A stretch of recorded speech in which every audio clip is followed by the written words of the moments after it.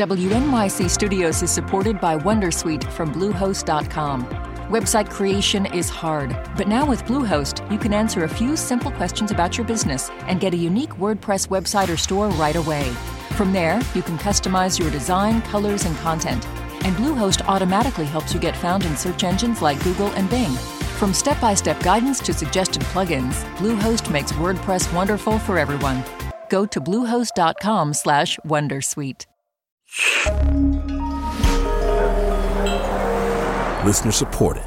WNYC Studios. Hey, Lulu here. Whether we are romping through science, music, politics, technology, or feelings, we seek to leave you seeing the world anew. Radiolab adventures right on the edge of what we think we know, wherever you get podcasts. Welcome to NYC Now, your source for local news in and around New York City from WNYC. I'm Janae Pierre. New York City public schools hit a new milestone, but it's not for any reason worth celebrating. A new report from Advocates for Children says 1 in every 9 students in city schools experienced homelessness at some point last year. More than 119,000 students lived in temporary housing, either in shelters, motels, or doubled up with others. The arrival of tens of thousands of migrant families has contributed to the spike in student homelessness. But advocates say it's a long-standing problem. The number of homeless students in the city has topped 100,000 for 8 straight years. Advocates worry a new policy from the Adams administration to limit shelter stays for families will make life more challenging for struggling families. Early voting is underway in New York and New Jersey. After the break, we'll take a look at what's on the ballot in the Garden State. Stay close.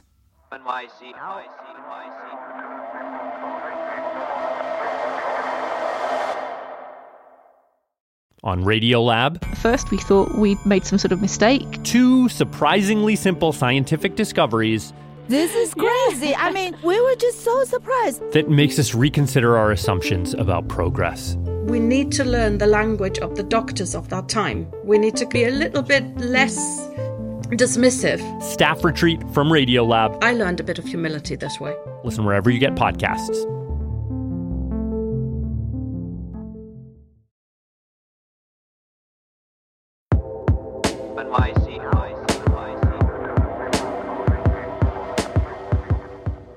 Election season is upon us. Early voting runs through Sunday, November 5th, and Election Day is on the 7th. If you've been keeping up with our podcast feed, we previewed some races in New York a couple episodes ago. Now we head to New Jersey. My colleague David Furst talked with WNYC's Nancy Solomon for a look at some important races in the Garden State. What's on the ballot? Every state legislative seat. There's the 40 in the state Senate and 80 in the General Assembly. There are also a ton of local school board races, some of which have become battlegrounds over the national culture wars. And then there are town councils, municipal races, mayoral races also on the ballot. These off-year elections have a very low turnout typically, so a small group of voters can have a bigger effect. Have there been any signs that the conservative parent backlash is driving voters to the polls? There are a lot of signs. I spoke with Darcy Drager of Districts for Democracy, which is a group started by former Congressman Tom Malinowski to deal with book banning and the opposition that's going on in schools to teaching about all sorts of things, slavery, Martin Luther King, even the Holocaust. So Districts for Democracy is calling attention to school board fights all over the state, where local candidates are following the playbook of the group Moms for Liberty and trying to take over their local school boards. This is an instance where it's quite likely that the race at the bottom of the ticket, like the local school board, might turn out more people to vote than the top of the ticket, which is, the state legislative races. So that could have a big effect, not just on schools, but on the state legislative races. You can see the jitters among Democratic candidates as an indication of that. You're talking about jitters. What kind of jitters? We've seen some Democratic leaders change their language about supporting parental choice, which is how The Moms for Liberty folks frame their opposition to changing ideas about sexual identity or gender identity or teaching even about race and racism in school. And we've also seen some Democratic legislators start to push back on Governor Murphy's big moves to cut fossil fuel use. He supports wind power and electric vehicles, and some Democrats have been saying, oh, maybe you're going a little too far and a little too fast. So I think many Democrats in the legislature, it might be election jitters and why they're making these statements, but it also could be that they're not as progressive as the governor, and so they have a different opinion. It's hard to say exactly. Well, can you walk us through some of the most significant races? What are you going to be watching in this election? In the state Senate, I think the most interesting race is whether or not the Democrat Vin Gopal can survive in his very purple district. He's been considered a rising star in the New Jersey Democratic Party, but he's facing a very tough election. And again, it could be the school issues that pull out Republicans and give him the most trouble. In South Jersey, whether or not Ed Durr, the MAGA truck driver turned legislator, whether he can get reelected, that's going to be a real interesting test of Trumpism in its South Jersey stronghold. That's WNYC's Nancy Solomon talking with my colleague David Furst.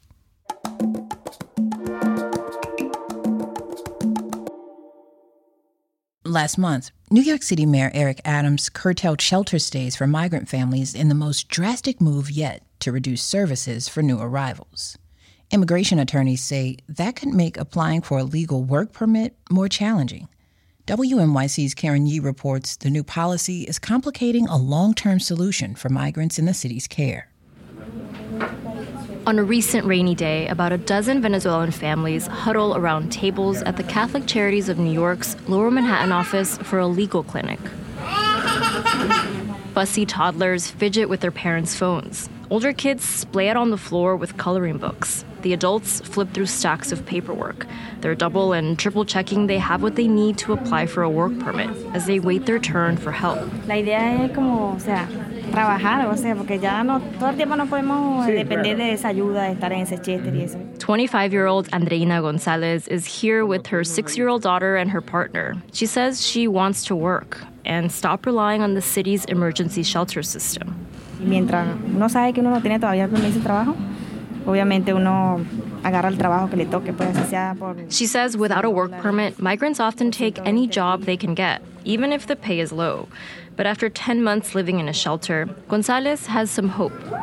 In September, the Biden administration announced Venezuelans living in the U.S. as of July were eligible for Temporary Protected Status, or TPS. It's a federal designation that gives migrants from certain countries the right to live and work in the U.S. for periods of time. It's a sort of fast track for work authorizations because getting a work permit while applying for asylum can take much longer, and asylum cases can take years to resolve. Gonzalez and her partner, Moises Gutierrez, are among the estimated 15,000 Venezuelans in city care eligible for TPS. Porque no es fácil, como decimos nosotros, tener los bolsillos vacíos. The 38-year-old Gutierrez says it's not easy to have empty pockets. After just a few months living in Brooklyn, he says he already knows his way around the subway. He says a work permit will open doors for him and his family. Pero sí, podría trabajar en la construcción, podría trabajar como limpiando, en jardinería. He says he's willing to work in construction or landscaping, anything to make enough to pay rent. New York City and state officials have lobbied hard for expanding work authorization as a much-needed relief valve for a shelter system Mayor Adams keeps warning is about to burst. We are out of room. And it's not if people will be sleeping on the streets, it's when. Last month, the city announced it's issuing eviction notices to migrant families with children in its care. families have 60 days to find another place to live or reapply for shelter. Adult migrants are already limited to 30-day stays. That means migrants could be bounced around different shelters every few weeks. Pasamos. Legal services providers who are rushing to help new arrivals process immigration paperwork say those new rules are making an already convoluted immigration process even harder to navigate. We do foresee this being a large problem. Lauren Wyatt is a managing attorney at Catholic Charities of New York, which provides legal and other services to new arrivals. She says work authorization is a physical card, and it is going to go to a physical address. And if the government does not know that physical address, they are going to send it to wherever the person used to live. And there are other idiosyncrasies in the process. For example, if a family applies for a work permit but moves before they get the application confirmation number in the mail, they won't be able to let the government know they've moved. It's like a bit of a catch-22. Like, there's no way to tell the government where to send the mail for that case. The city says it's also processing TPS and work permits at its application center and will increase appointments this month. Officials say they're trying to find solutions so migrants exiting and re-entering shelters can get their mail. Sí me gustaría seguir estudiando porque en realidad todavía estoy joven. While González was in Venezuela, she was pursuing a nursing degree. But these days, she's lucky if she makes $200 to $300 cleaning homes every week.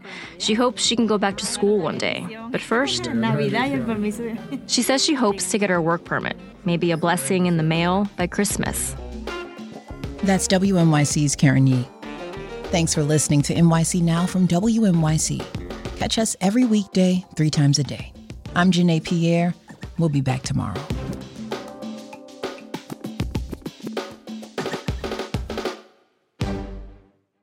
WNYC Studios is supported by Wondersuite from Bluehost.com. Website creation is hard, but now with Bluehost, you can answer a few simple questions about your business and get a unique WordPress website or store right away. From there, you can customize your design, colors, and content. And Bluehost automatically helps you get found in search engines like Google and Bing. From step-by-step guidance to suggested plugins, Bluehost makes WordPress wonderful for everyone. Go to bluehost.com/Wondersuite.